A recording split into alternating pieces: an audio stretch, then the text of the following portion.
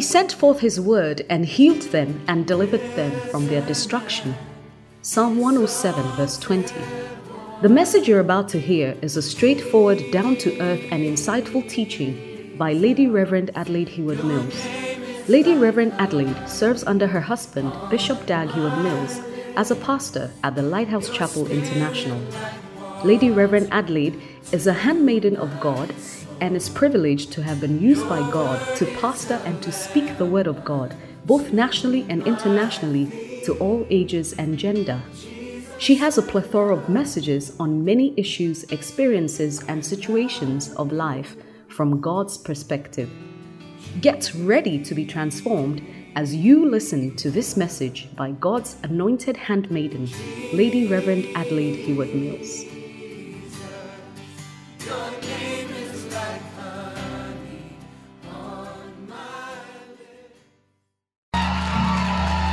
Hallelujah. Shall we share a word of prayer? Father, your word says that unto you shall the gathering of the people be. This morning we are gathered in your presence. I pray that you will accomplish the purpose for which you have gathered us. I pray, O God, that you will touch these lips of clay and cause the words that come out of them to be spirit and life to our lives. I pray that the word of God, which is quick and powerful, shall go forth and perform all the surgeries that need to be performed on us. Thank you that this word will fall on good soil. Thank you for the Holy Spirit, my helper. Thank you for the Holy Spirit, my leader and my guide. And thank you for the unction and the grace to speak your word. In Jesus' name, amen. Amen. Please sit down. Well, the theme of this conference is Remember Me. Remember me, O Lord. That's the theme of this conference. And like I was saying yesterday, there were so many people who called on God to remember them. Nehemiah called on God's remembrance. Hezekiah called on God's remembrance. Sarah called on God's remembrance. And God himself remembers as he goes along. Amen. And so this morning I want to just take one person who the Bible says God remembered. But before then, she also prayed. And the Bible says, and God remembered. So 1 Samuel chapter 1, verse 10. Sorry. 1 Samuel chapter 1, verse 10. It's talking about Hannah, and she says, and she was in bitterness of soul, the Bible says, and prayed unto the Lord, and wept sore. And she vowed a vow, and said, O Lord of hosts, if thou would indeed look on the affliction of thine handmaid, and remember me, and not forget thine handmaiden, but would give unto thy handmaid a man child, then I will give him unto the Lord all the days of his life, and there shall no razor come upon his head. And it came to pass, as she continued praying before the Lord, that Eli marked her mouth. And when you go to verse 19, the Bible says, and then they rose up in the morning early and worshipped before the Lord, and returned and came to their house to Ramah. And Elkanah knew Hannah his wife, and the Lord remembered her. And the Lord remembered her. Amen. I want to talk to you about 36 things about the woman who prays. 36 things about the woman who prays. Because this is a woman who prayed and invoked heaven. And God, the Bible says, answered her prayer. Amen. The Bible says in 1 Samuel 1, reading from verse 1, that there was a man called Elkanah, and Elkanah had 2 wives. Verse 2. And he had 2 wives. The name of the one was Hannah, and the name of the other Peninnah. And Peninnah had children, But Hannah had no children, and this man went up out of his city yearly to worship and to sacrifice unto the Lord of hosts in Shiloh. And the two sons of Eli, Hophni and Phinehas, the priests of the Lord, were there. And when the time was that Elkanah offered, he gave to Peninnah his wife, and to all her sons and her daughters portions. But unto Hannah he gave a worthy portion. For he loved Hannah, but the Lord had shut up her womb. And her adversary also provoked her sore, for to make her fret, because the Lord had shut up her womb. And as he did so year by year, when she went up to the house of the Lord, so she provoked her. Therefore she wept and did not eat. Then said Elkanah her husband to her, Hannah, why weepest thou? And why eatest thou not? And what is thy heart grieved?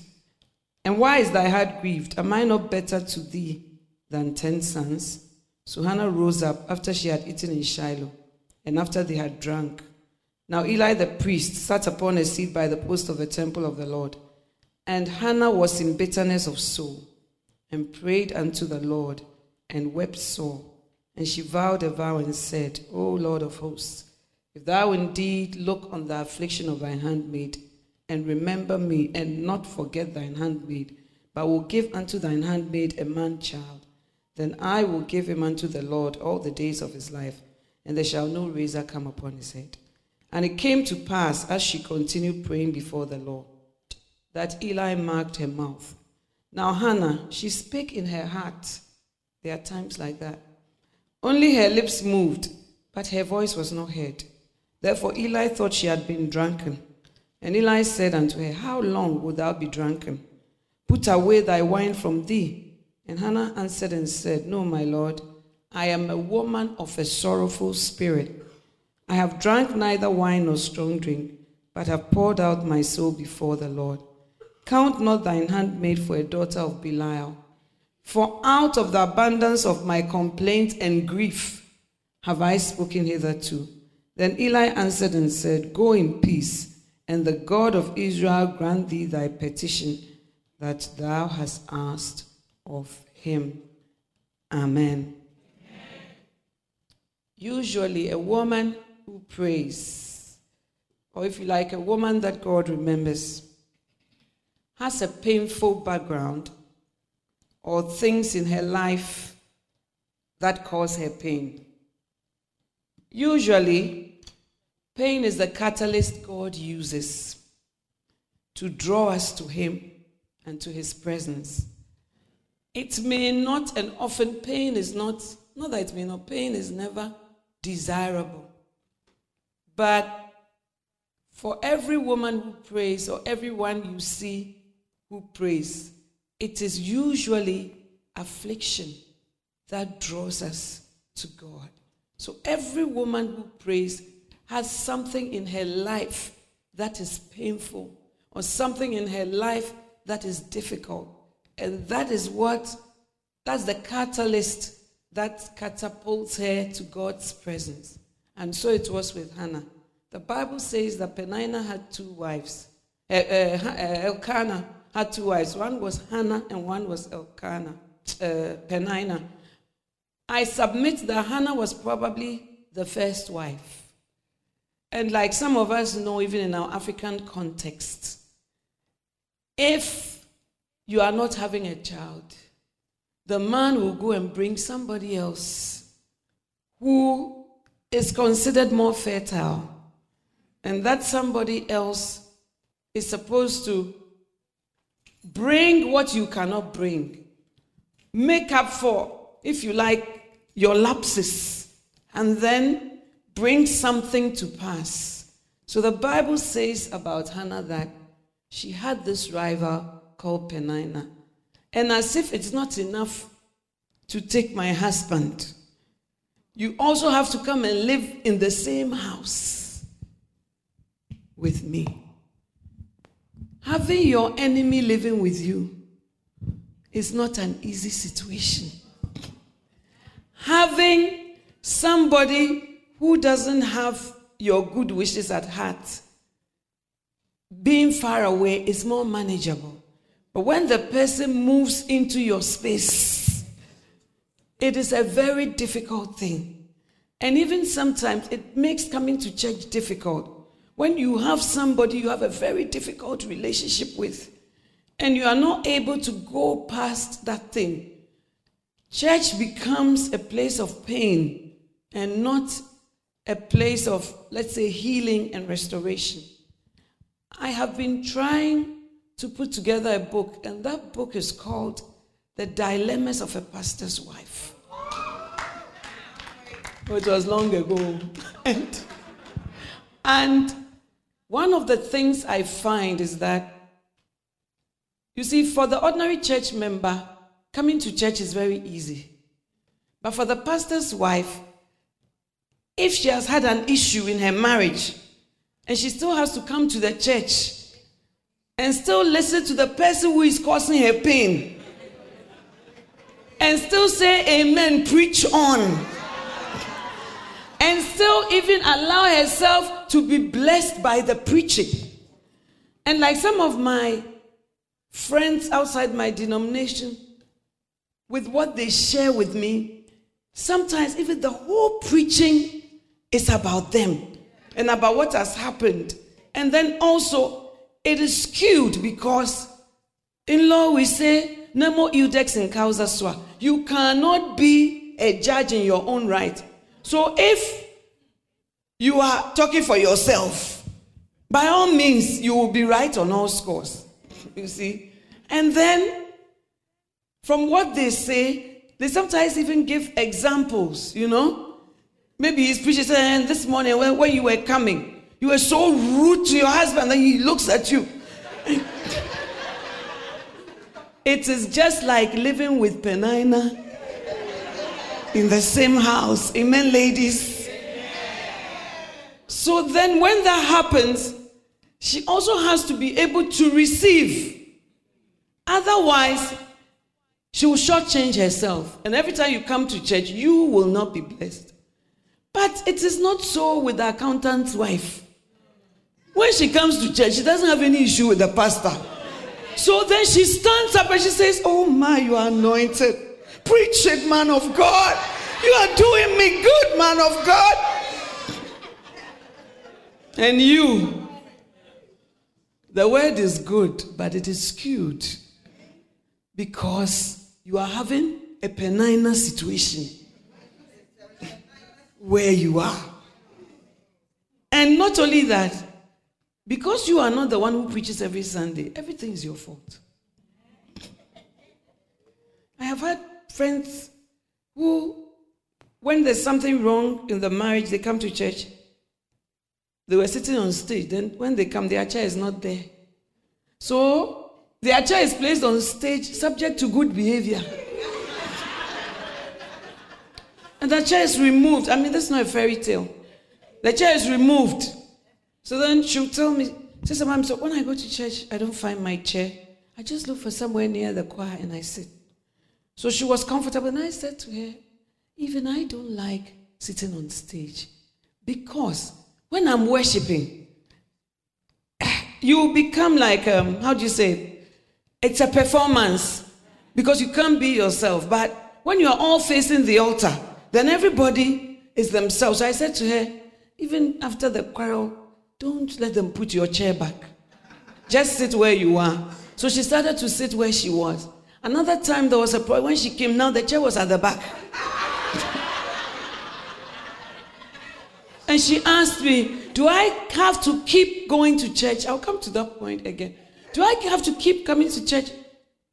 I said, well, I think you should, because not coming at all also creates a big vacuum, and that leads to separation and so many things. So then she said, so do I go in this pain? You know, so it's okay that you have gone to church, but when the arrows from the preaching are, and you cannot say your part. You know, in law again, we say there's principles of natural justice. It says that even when God came to the garden, he knew that Adam and Eve had sinned, but he still asked them, Adam, what is this you have done? And then he listened to every side, including, only Satan could not blame anybody. And then after that, he gave judgment and then sentencing. There are two different things. Do you see? So, based on that principle in law, they say even if you are guilty, you must be heard. That's why they ask you, guilty or not guilty. And even if you say guilty, the trial will come on. Because in the Garden of Eden, God, even who knows everything, he listened. You see? He listened. But in this case of this pastor's wife, Penina, her side does not come up. So the rules of natural justice don't apply in this case. And she has to live with it and still be blessed. It's all in the dilemmas. One day it will come out. Amen. So she often has a painful background or things in her life that cause her pain. And then she often also has an adversary. An adversary is somebody who opposes you and is adverse to your interest, adverse to you, adverse to whatever you are doing. And as Christians in the New Testament, we have to know that our adversary is the devil. Yes, the devil uses human beings, but the Bible says that we wrestle not against flesh and blood, but against principalities, against powers, against the rulers of the darkness of this world, against spiritual wickedness. But we are not expecting all these things. When we hear, we just feel, oh, God is just saying something. But there's wickedness aligned against the believer. And just not just wickedness, but in high places. You know? So this is what Penina was doing. And the Bible says that Penina was an adversary to Hannah. So the woman who prays often has somebody who is fighting against her. So we should not expect that things just fall into your lap. You don't have any opposition. There's no adversary. Everything will just go. Because even Daniel, when he fasted and he prayed, the Bible says God sent an answer immediately. But for 21 days, the angel was withstood by the prince of Persia in the heavenly realm. And it needed another angel, Michael, to come and help before the answer could come. And so there's a lot of opposition, even in the spiritual realm. But most people don't pray through the opposition. We rather begin to cry about the opposition. And just crying about the opposition does not get us far. Amen, somebody. Amen. She had an adversary, Penina, who made her miserable and weakened her.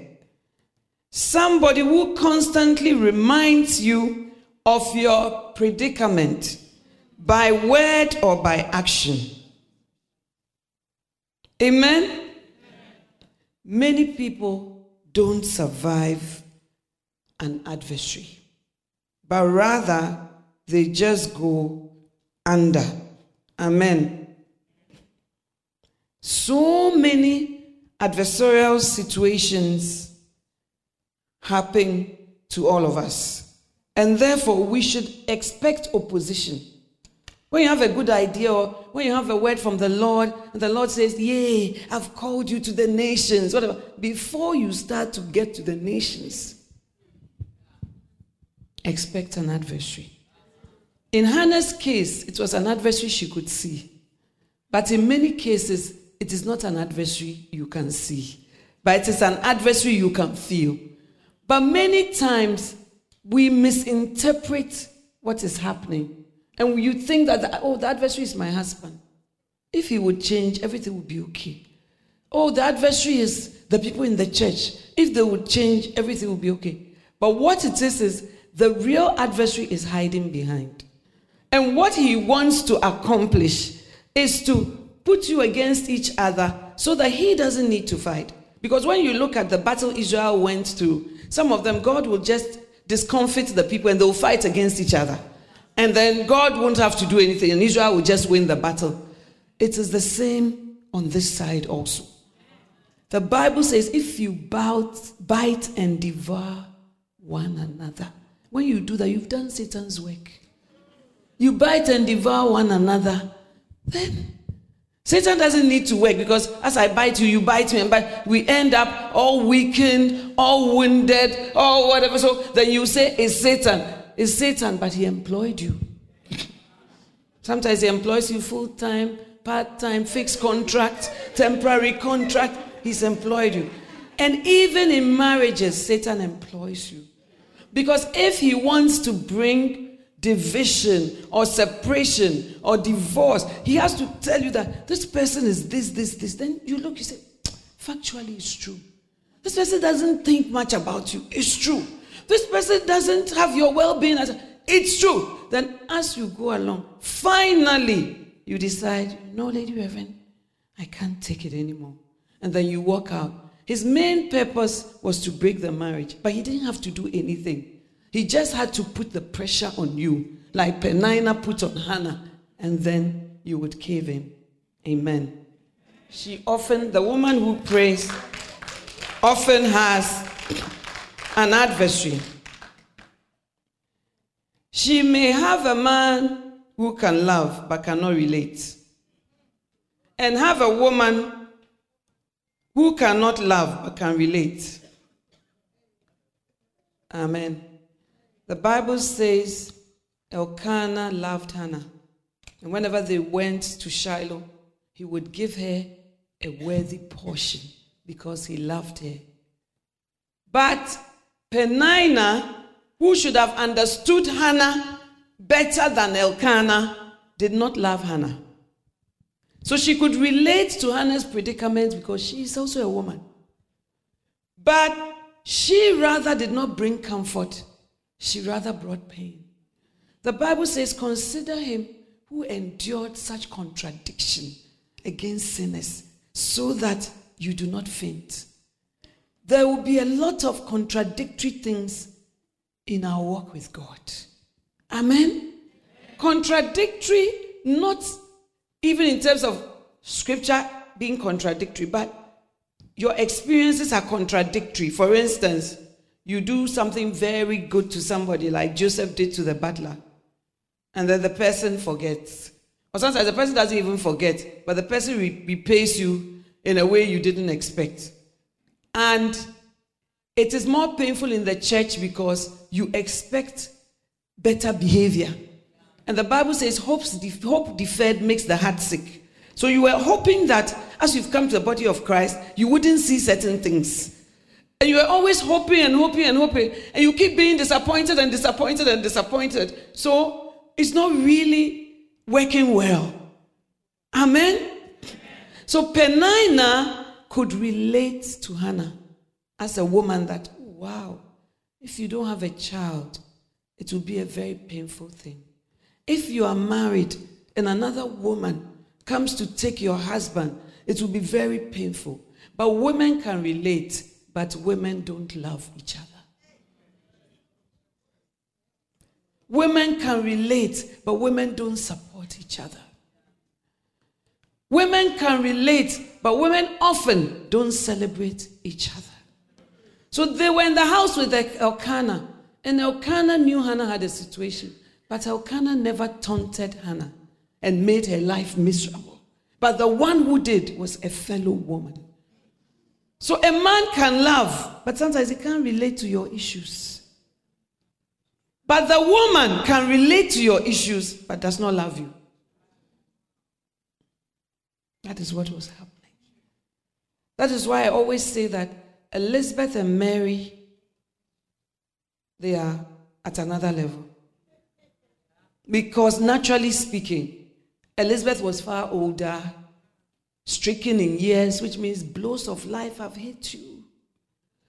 And then Mary, who has not asked you for a child, is even out of wedlock. You go and you say, "Hail, favored one, the Lord is with you. Blessed are you amongst women," including Elizabeth. And not only that, you talk to me, Elizabeth, a senior Christian like me, through my husband Zechariah.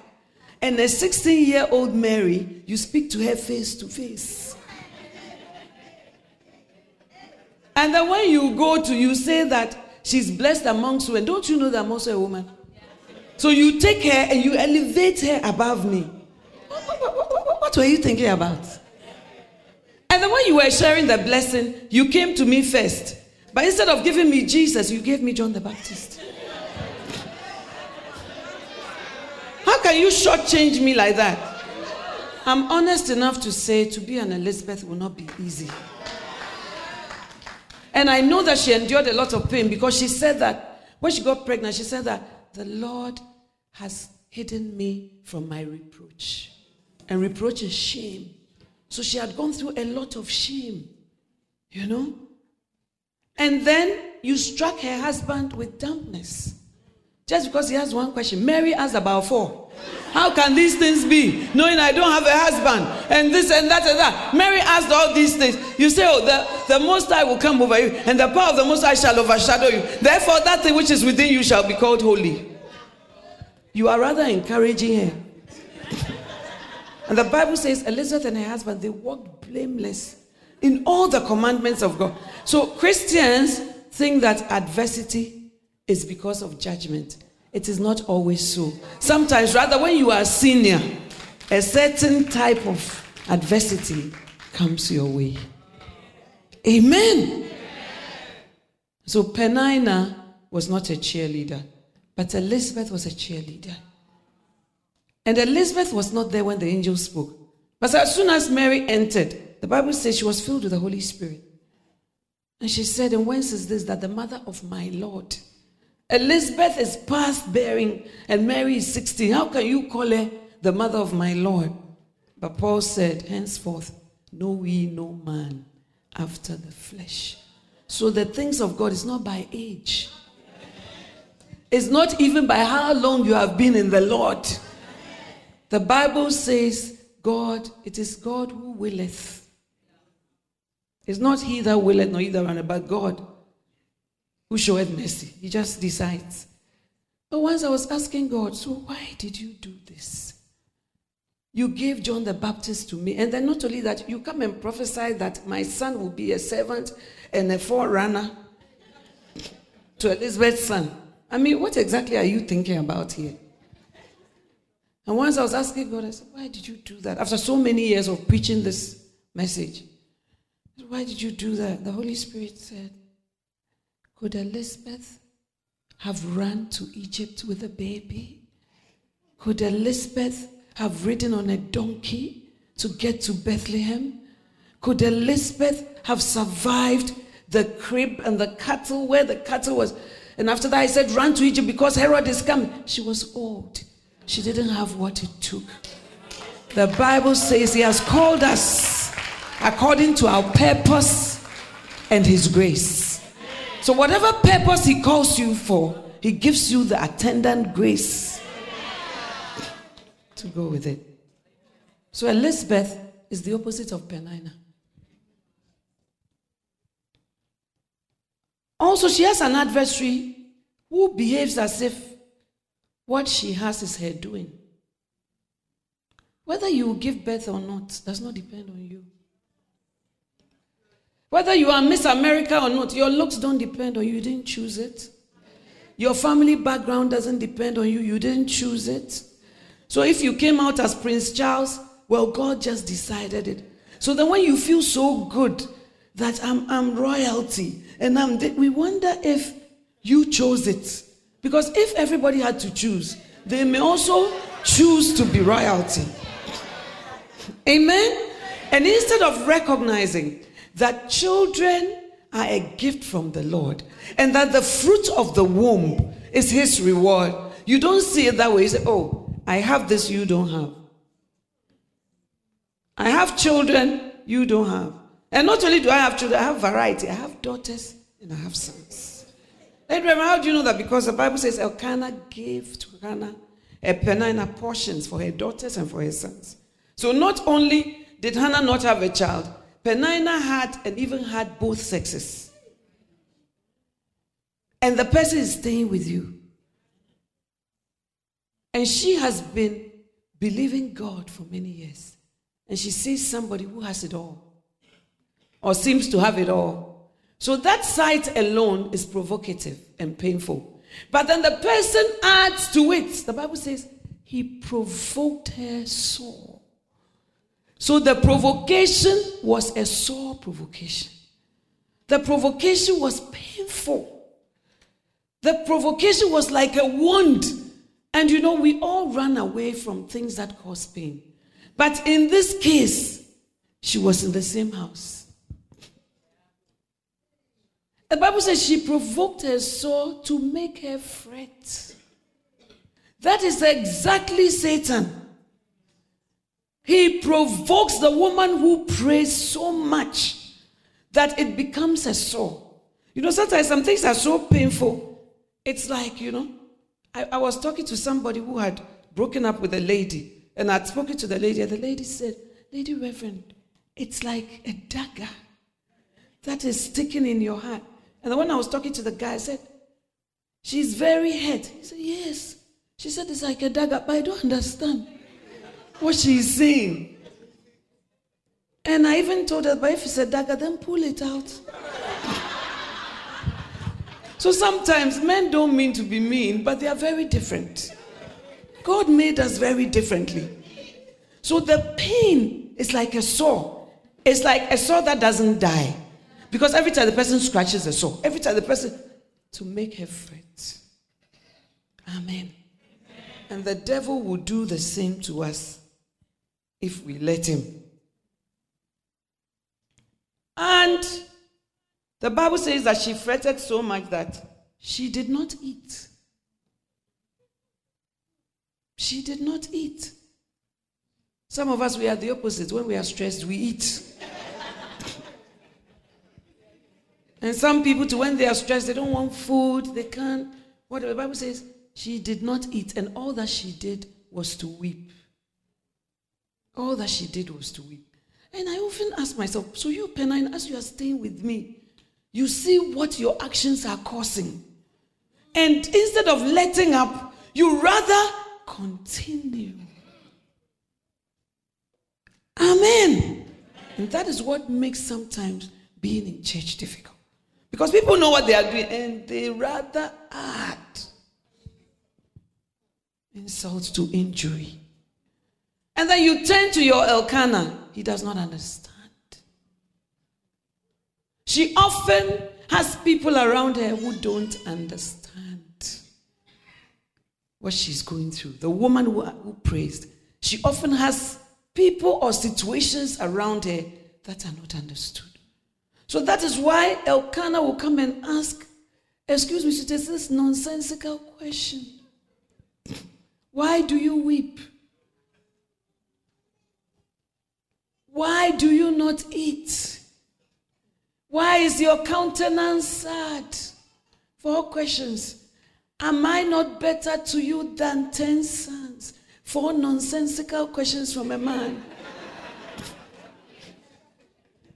And you will expect that he can feel the temperature in the house. He can see what Penina is doing. So why is he asking me this question? But ladies, I submit, it is very possible Elkanah never saw. Because women, we are also very good pretenders. And when we see Elkanah, we can make it out that Hannah rather is so some way.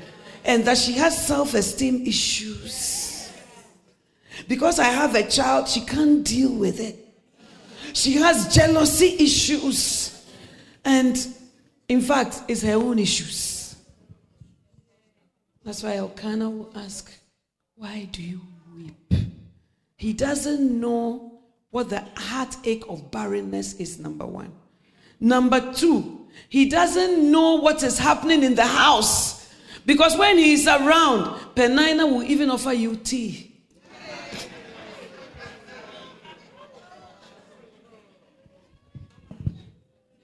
Penina will do so many nice things for you. Oh, Lady Reverend, do you want this? Oh, Lady Reverend. Penina is so nice to you. She even goes out of her way. So So he doesn't even know there's a problem. And if you go and share it, it is likely it will not be understood. Not because he is some way, often, but because he's not you. He doesn't have your hormones. He doesn't have your makeup. And he doesn't have sometimes your perception. Why do I say that? When Jesus was at the well, the woman who came, she said, I perceive that you are a prophet. In the midst of all her some wayness, she had a certain perception. Jesus didn't have to introduce himself. So I perceive. The Shunammite woman said, I perceive that this is a holy man of God. So let's build him a room and do this. And the woman with the alabaster box perceived that Jesus was a prophet and that he was going to die and needed to be anointed before his burial. All the 12 disciples, they didn't feel it. They didn't get it. And they were rather on the woman's case. They said, look at how she's wasting money. And even the type of woman is she. And if he was a prophet, he would know that this woman is not correct. And he would know that this woman, they were not correct. They were not correct. Amen. I am not saying that to say you are always right. But I'm saying that to say, you see, when I was a younger wife, I shared unnecessary things. That's what I think when I look back. I shared unnecessary things because I felt that your husband, he'll be your soulmate. And when you cough, you also cough. And, you're all going to be on the same wavelength. And when you come and you say, this thing is really eating at me, and he will also jump on the bandwagon and really understand you. And after a while, I saw that no, the understanding is not coming. And I think that we share unnecessary things. The Bible says about Mary, she kept these things in her heart and pondered over them. But what you should keep in your heart and ponder over, you are sharing in places where you shouldn't share, and it's going to bring problems. The pondering in your heart is trying to connect with God. And God himself would explain to you. Because by the time Jesus was dying, Mary understood. And she even followed to the upper room. Because she had hidden things in her heart. And she pondered over it. But when you are young, you want your husband to see. You want him to wear the same jersey you are wearing. He has to be on the same team. He has to be No. It doesn't work that way. And it brings unnecessary quarrels that you don't need.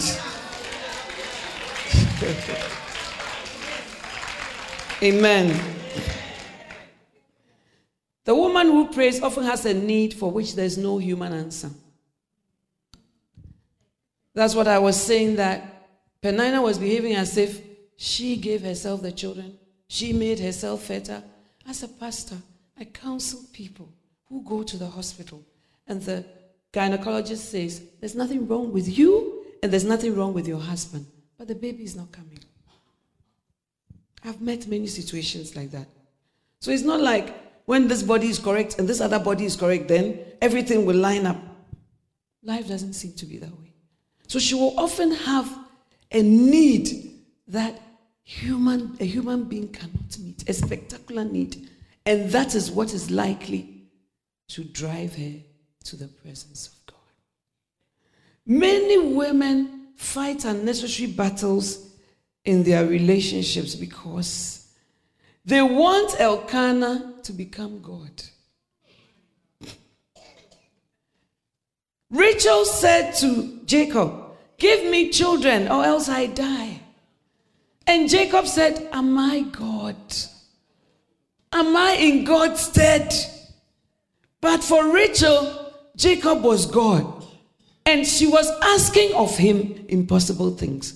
And we also have impossible expectations sometimes from the men in our lives. And they can't meet it. Like I was saying, you think that when you breathe, you should breathe. Soulmates, when it's winter, you all sit together, you use one blanket.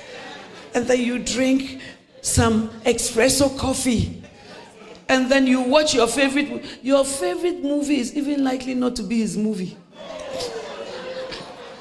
Because when my husband is relaxing and I come and sit by him, He has put on this.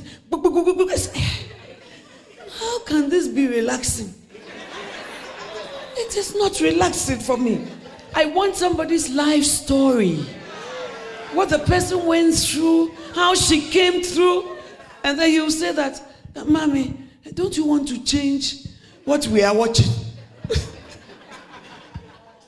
Because as much as he may love you, he will never be able to fulfill all your needs. God has not created any man like that. If God creates a man like that, then God has become unnecessary. So those of you ladies who are not married, your unexpected expectations, lower them small.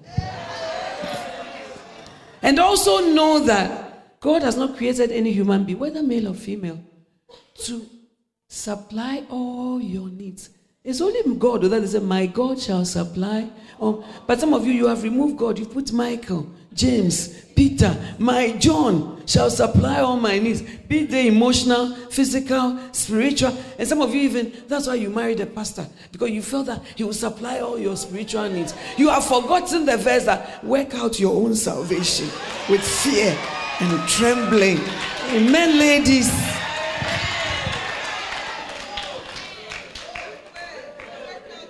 She often has a need that no human being can meet.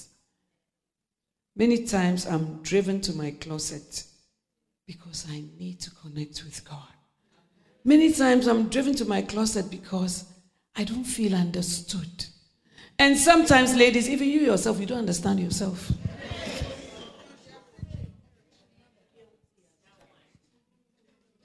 And even when you go into your closet, you tell God, I don't even know why I am here or what. Even your prayer topic, you can't frame it. You cannot. No human being.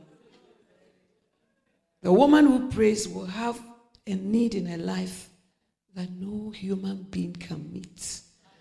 And God lets you come to that place. So that as a woman, your fulfillment is in God.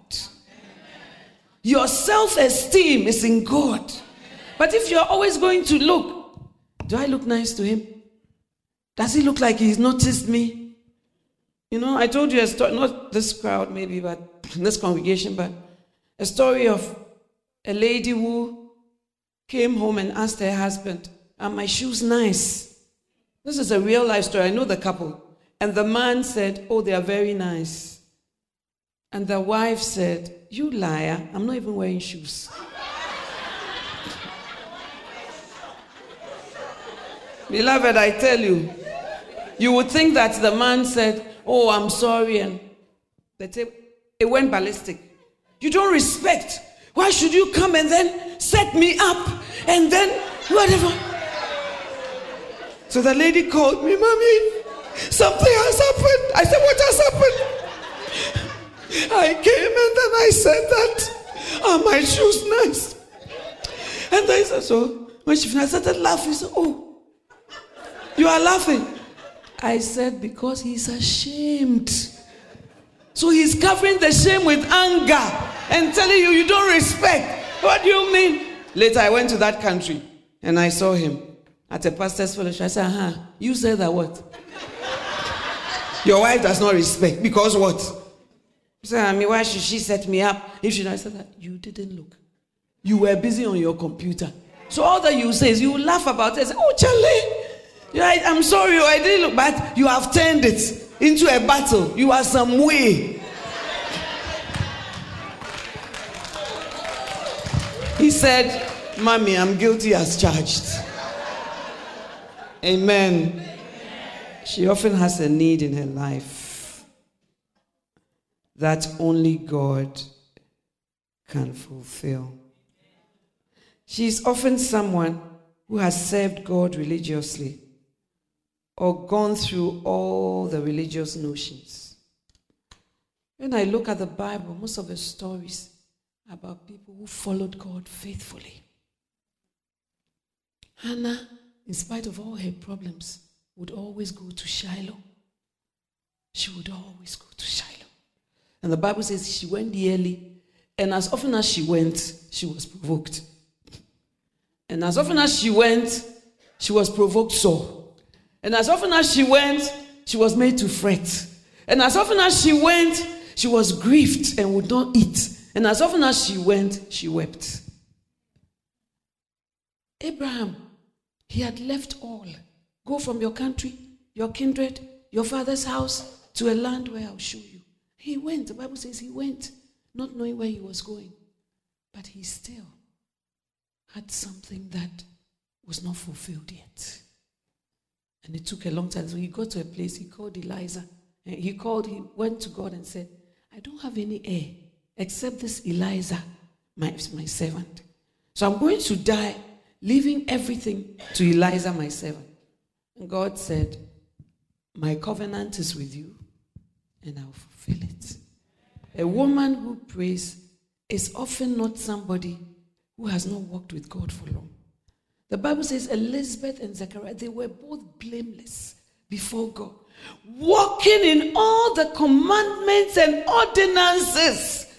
You see, most of the time Christians put a stigma. Oh, you are cursed. Oh, you did something wrong. Oh, have you looked in your generation? Oh, it's a generational curse. Oh, you have to break this. Oh, you have to break that. Sometimes it is true, but often people are like Zacharias and Elizabeth, and they have walked with God blameless in all the ordinances, but they are barren. Tell you, Reverend, why is that? Because often the secret things belong to God, and we don't have answers for everything. So Hannah is somebody who, those days you had to go to the temple to worship God. And she kept going every year, without seeing any change in her situation. But that is why that thing will lead you to be a woman who prays. Amen. Her provocation may be pronounced when she comes to the house of the Lord. Her provocation may be pronounced. When she's home with Penina, it's bad enough. But when she comes to the temple, I often say I can imagine Penina, because I'm also a woman. Every year, she has a new outfit and a new baby. And then because she has sons and daughters, she will line them up after her. So when the priest calls, shall we call this to dedicate? Then Penina will come in style. And then to make sure that you know that it's an entourage of children, she will walk a bit and she will turn and say, Damien, David, Samson, Delilah, and Janie, come. And where's Sarah? Where did she go? To the bathroom? And where's James? This way. And then she'll be holding a new baby. And then she will arrange herself. And she'll tell Elkanah, we're ready now.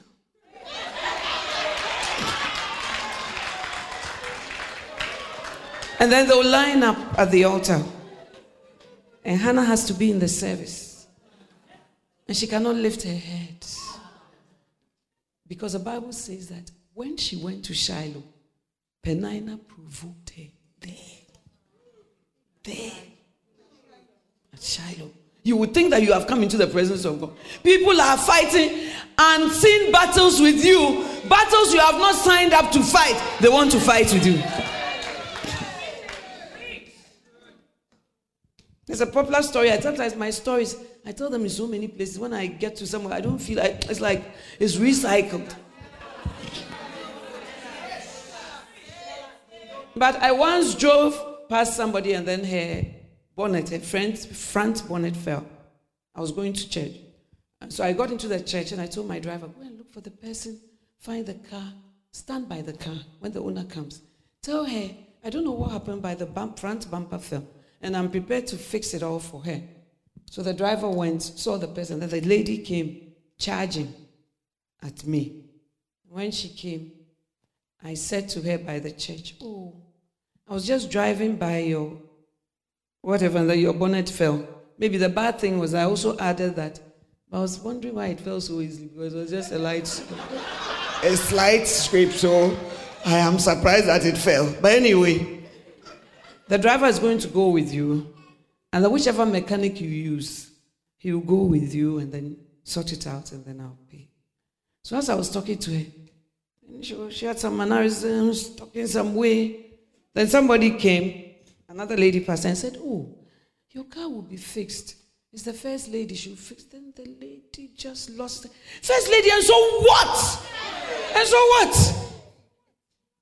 As soon as she said that, I said, this woman is not this car issue. She has been looking for me for a long time. So I just patted her on the chest and said, oh, calm down. I'll fix it for you. And calm down that what? Hey, very rude. There's some of my friends too who are equally crazy. They came and said, hey, we saw that she was throwing her. Let's go and sort her out for you. I said, oh no. You see, there are people waiting to join things. So I said, oh, no. And then they went across the road, and when they looked at the car, it was just hooks on the bonnet. It was a Golf that had opened. So they just clicked it back. Click. And then I met yet another friend of mine. She said, I saw the goings on, whatever. Then I said, oh, the Lord told me that the lady has issues. She said, where do you know if I said, oh, I think she has issues. And I think that many people see me as having a perfect life. So for a long time, she will be coming to church, my Shiloh. And then she will be seeing me saying, all she does is to sit in front. She does nothing. She just sits in front, And then oftentimes I'm held up, so I come into the service late. And I get so upset. So even my assistant LPPM was telling some of the staff last week or so that, I've told you that after second service, don't schedule any meeting for mommy so that she can go into the third service. But the people have also come for second service, and they feel that their issues have to be attended to before they go. So the whole thing works out another way. So anyway, this lady said to me, oh, I know her very well. And every day, she sits at the back and she cries. Every service she cries. So I said, so I'm right that she has issues. It may be. But, I know her flat. I want to go there and talk to her that what she did. I don't think that she should have behaved that way. So just leave it. Anyway, it came to pass one day that somebody came to see me that she has a lady who has a lot of problems, a lot of issues. She would like me to talk to her. When she opened the door, there walked in yours truly. First lady, and so what? Walked in. And then the lady was, oh, this is, I said, oh, I know her. He said, hey, you remember me? So I just sat coolly behind my desk and I said, how can I forget you? How? I cannot forget you. And as I speak, still a lot of issues. So when I say that, people are signing up for battles you have not signed up for. And they are fighting you on things that you haven't said that you want to go into any boxing arena. But some of you, when you see the person with gloves, you also borrow your own. And you will get into the ring. And then it becomes a fight. But when you never borrow any gloves and you don't get into the ring, the battle it ends. Amen. So, by God's grace, Hannah didn't get into fisticuffs with this woman. The woman who prays is someone who looks beyond the fact that some sinners go unpunished. The Bible says that it was in the days of Hophni and Phinehas that Hannah went to the... It's a one-off sentence in the passage in 1 Samuel. So it was in the days of Hophni and Phinehas. But I think God tells us that because Hophni and Phinehas were very disobedient servants of God. They were sleeping with women at the tent door. They were doing their best, and yet their wives were getting pregnant. Lady Reverend, how do you know? Because when the ark was taken, one of the wives was giving birth, and she said, call the child Ichabod, for the glory has departed from Israel. And the Bible says that as Hannah was going to Shiloh and going through all this provocation and all that, it was in the time of Hophni and Phinehas. So in that time, Eli's children were even misbehaving, and yet God's punishment didn't seem to come on them. They seemed to be leading a normal life. The woman who prays will see things around her that look contrary. And then she will wonder that, so me, why is the Lord not remembering me? But these people who are at another level in their sin, they seem to be blessed. Every Christian will go through that junction. David said, I asked, why are the unrighteous rather flourishing? Why are they rather prospering? And then I went into God's temple and I got the answer. God had set them in slippery places. So Ophni and Phinehas were standing in slippery places, but it looked like a firm place. The Bible says, and they comparing themselves with themselves and unwise. So when we are walking on a road that's difficult, we shouldn't look at Hophni. Look at what Hophni, he is even a priest. Me, I just come, look at what he's doing, and nothing has happened to him. Look at Phinehas, nothing has happened. But God was going to bring Samuel and give him a revelation of what he was about to do with Hophni and Phinehas. So you don't know a lot of things, and you don't have the whole picture. So you just have to continue following. Amen.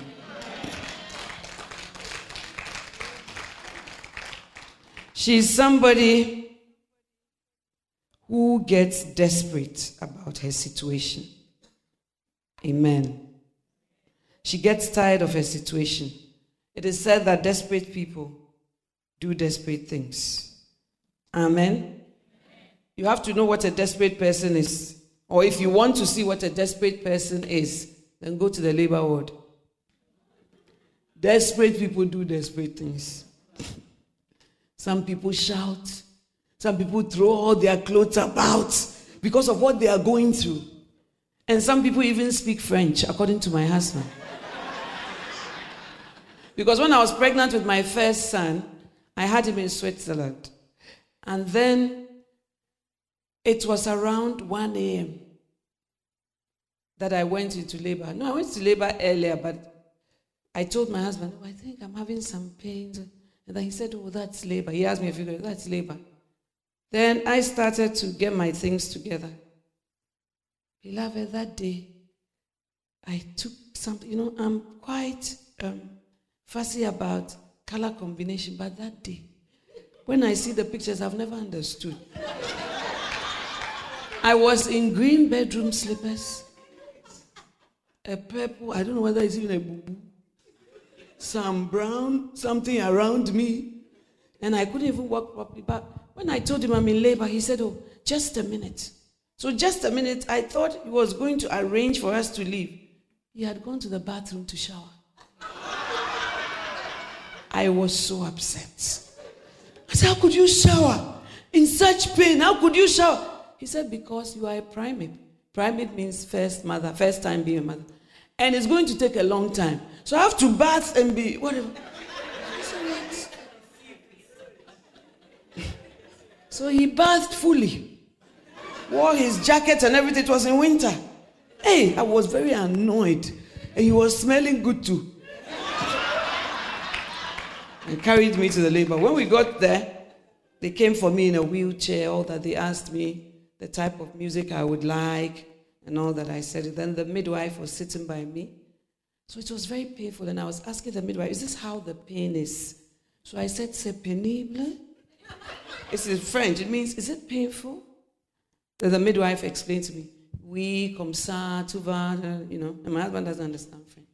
So when the midwife finished explaining and stepped out, he said, Mommy, are you in labor?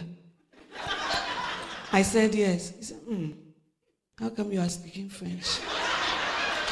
Because if you are in real labor, it's your mother tongue that will come out, not French.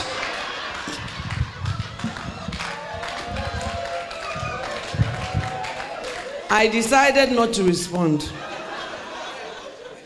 After that, we came to Ghana, and he has been preaching about it ever since. My wife, she was in labor, she was speaking French. I told her that this labor is not real. His sins are forgiven.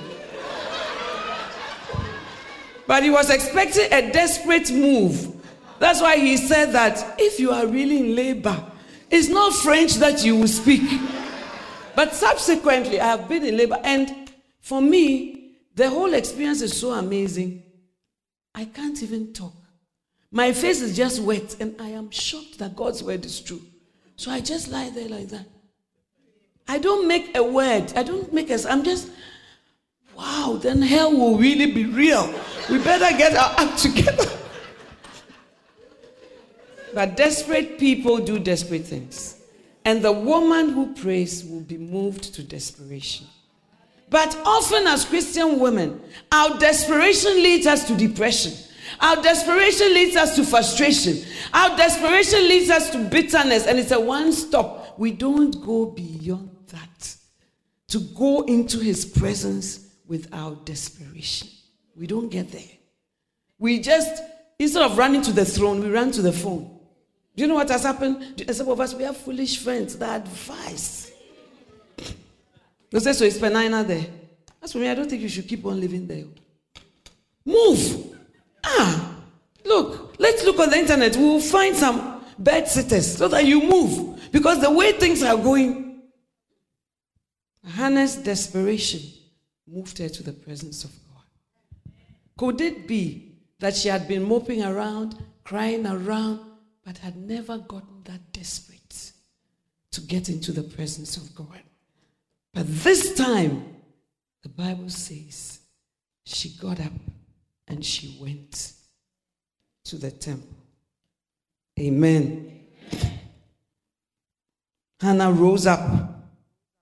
Verse 9. After they had eaten in Shiloh, and after they had drunk. So for everybody, it was business as usual. But for her, something was brewing in her. We may all sit together, but we are not all the same. We may all even be in the same boat like Peter and the other disciples, but we are not all the same. The Bible says they passed through the same cloud. They were baptized through the same Red Sea. But with most of them, God was not pleased. So everybody's experience is personal. Everybody's battle is personal. And everybody's situation is personal. It may be similar, but it's personal. So people were eating and drinking in Shiloh. They finished the temple. There's reception, as usual. But she rose up and said, I am not like everybody. I am going to focus on my situation. I am now at a desperate place. So she rose up and she went into the temple. The Bible says, arise, arise, thou captive daughter of Zion. You are a daughter of Zion, but you are captive. And unless you arise, the Bible says, arise and shine. I believe it's Isaiah 6. For thy light is come. It says, for darkness shall cover the earth, and gross darkness the peoples of the earth. But you will shine. So everything may be general, but God singles us out. So she arose. She has been going every year. Every year she goes for reception. Every year people are drinking and eating. But people are drinking and eating because everybody has their own situation. So it's not enough to say, we all come to Shiloh, and then we all eat and drink, and then we all go back as usual.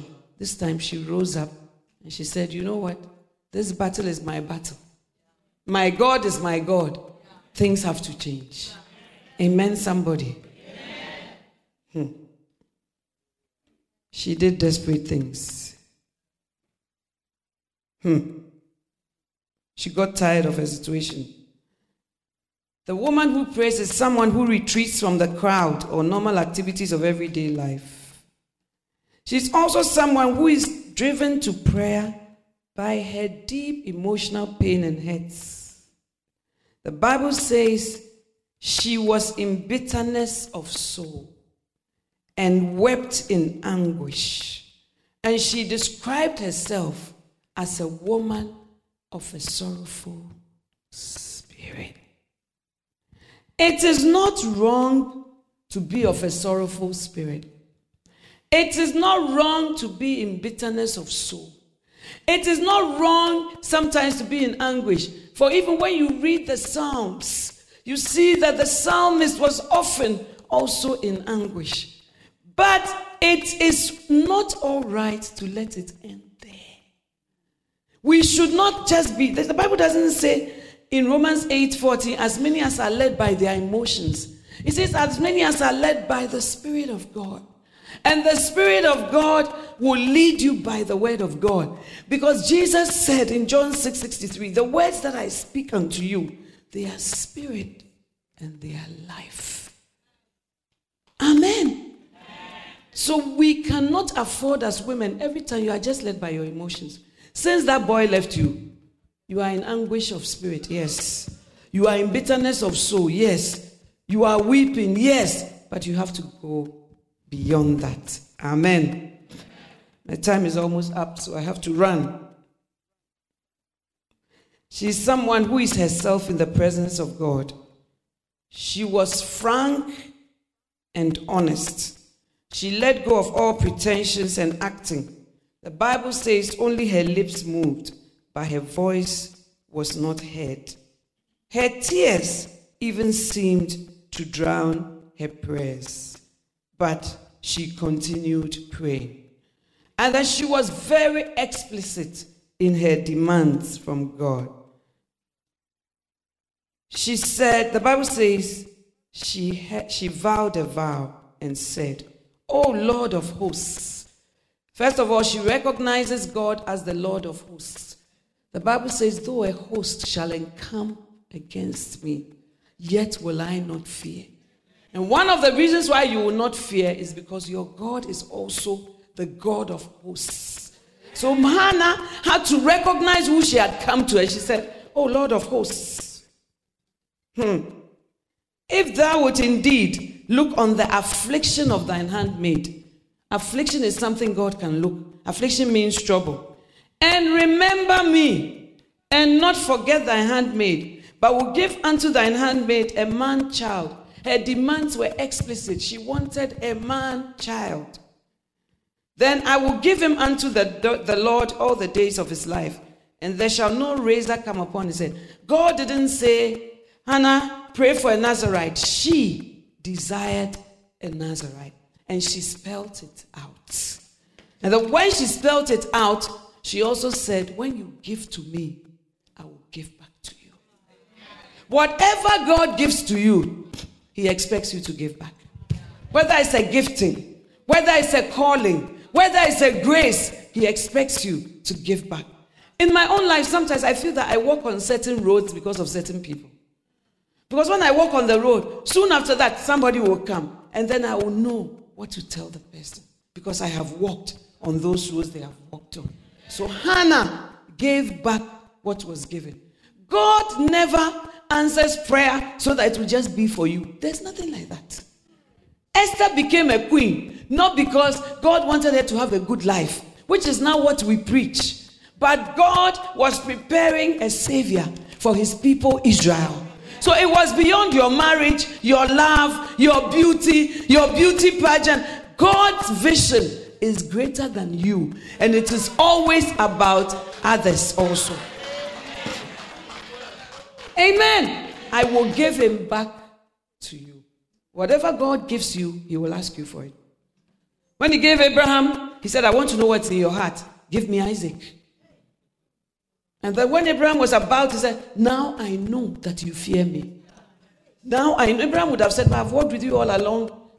Look at all we've been through. I've been through Canaan. I've taken an army to fight for Lot. You have, when you were going to destroy Sodom and Gomorrah, you told me." But our walk with God is in levels. So when you get to a place, he gives you Isaac, he says, "Let me see what is in your heart. Can I take it back?" When God gives you marriage, you don't come to church again. Unless there's a problem. When God gives you marriage, we don't see you again, because as for you, now that we found love, what are we gonna do with it?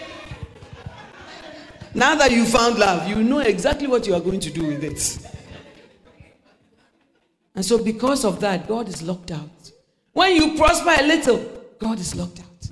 When God gives you even a gifting, that, "Oh, I'm opening this door, preach here." Now you don't even ask you what you should preach. You feel that you know everything. You are not led by the Spirit of God. You are led by your own. "I'm going to preach what will make the people excited. I'm going to preach what will make them happy." The Bible says we heap to ourselves teachers who will give us itchy ears.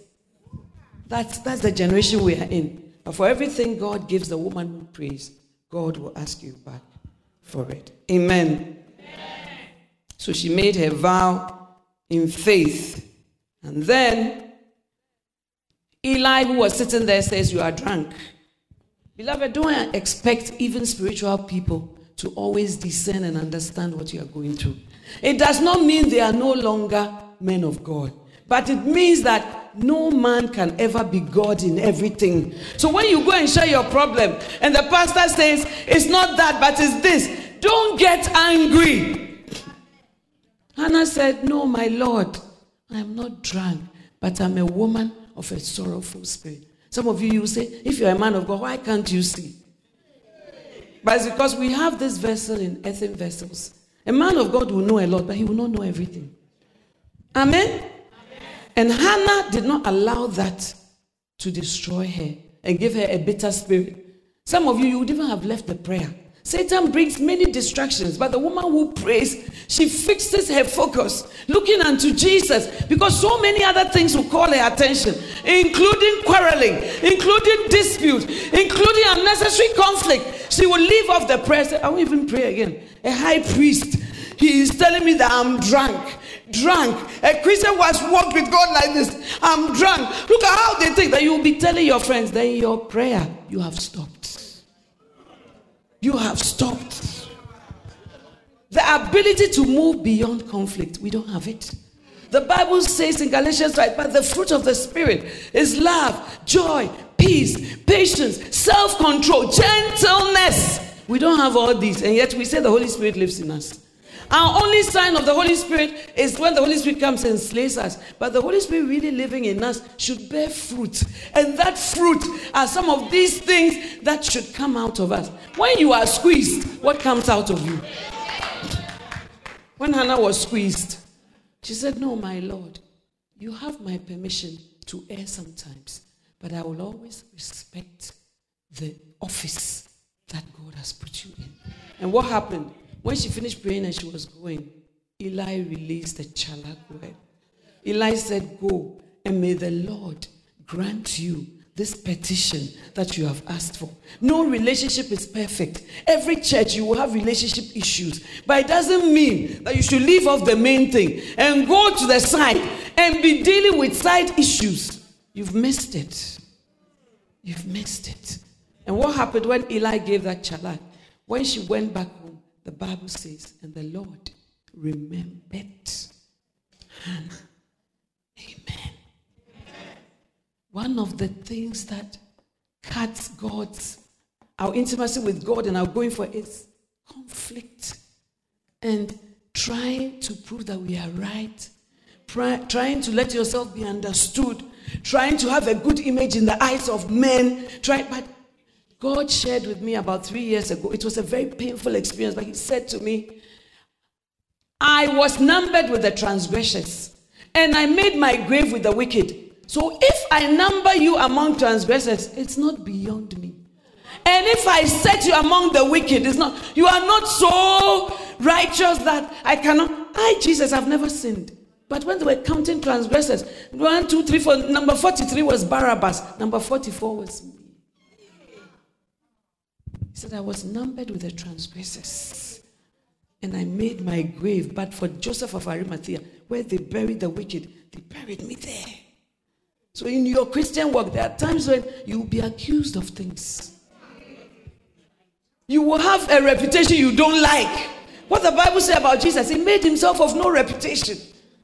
Things you hear, say, is it me? A drunkard? Is it me? Holy me? Righteous me? It is you. And it is part of your Christian walk. And when those things happen, let the fruits of the Spirit come out of you.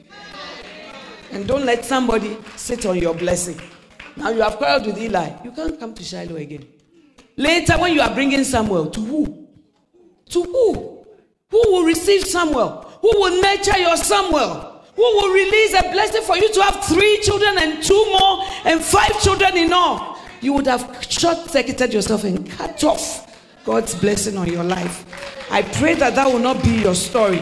And I pray that we will see the arrows of the enemy clearly and say, This one, I'm not going there. Let them call me a fool. Let them call me a drunkard. Let them call me all the things I am. What does the Bible say? Jesus made himself of no reputation. He humbled himself and became obedient unto death. Hallelujah. A woman who prays is somebody who lives to come to see beyond what she asked God for. She goes beyond what she asked God for. Because the Bible says God gave her sons and daughters. There's no time to read it, but you can read it if you want to know where it is. It's still in 1 Samuel. Hallelujah. God will always do beyond your prayer topic. You can never pray into being what God wants to do. I believe it. If you had told us when we were 5 people in Lighthouse Chapel, if you had told me the Lighthouse Chapel will have even 1 branch, I would not have, because we didn't pray for that. We prayed for more souls.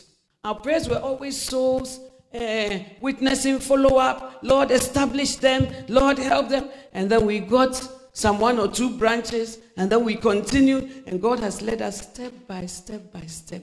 That today, the church is more than 3,000 branches. We could never have prayed it in our prayer topic. Never. You can't add it to your prayer topic. Oh, so make us 3,000 branches and spread us all over on every continent. And your mind is too small. So when the Bible says, eye hath not seen, nor ear heard, neither hath entered into the things that God has prepared for them that love him, and that they are revealed only by the Holy Spirit. And even the Holy Spirit reveals them gradually. Because if he reveals it to you early, the Bible says what? Not a novice, let be lifted up with pride. You shipwreck your faith. Amen. So God will always do more than you prayed for. For the woman who prays, God does more than she asked him for in her closet. God gave her more. She thought that Samuel was the answer. But she went back home and God opened her womb. And this time, there's no mention of Peninnah. Why? Because our weapons are not carnal, but they are mighty. God will do something that will shut your enemy up. God will do things that is not about you. It's not by might. It's not by power. It's by his Holy Spirit. Stand to your feet, please.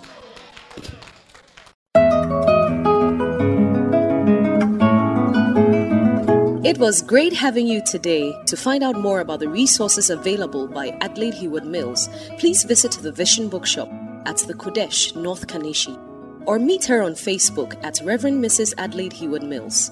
For prayer and counseling, please call 0243 187 900. You can also drop us an email at honeyonmylips@gmail.com. We would love to hear from you. Until next time, God richly bless you.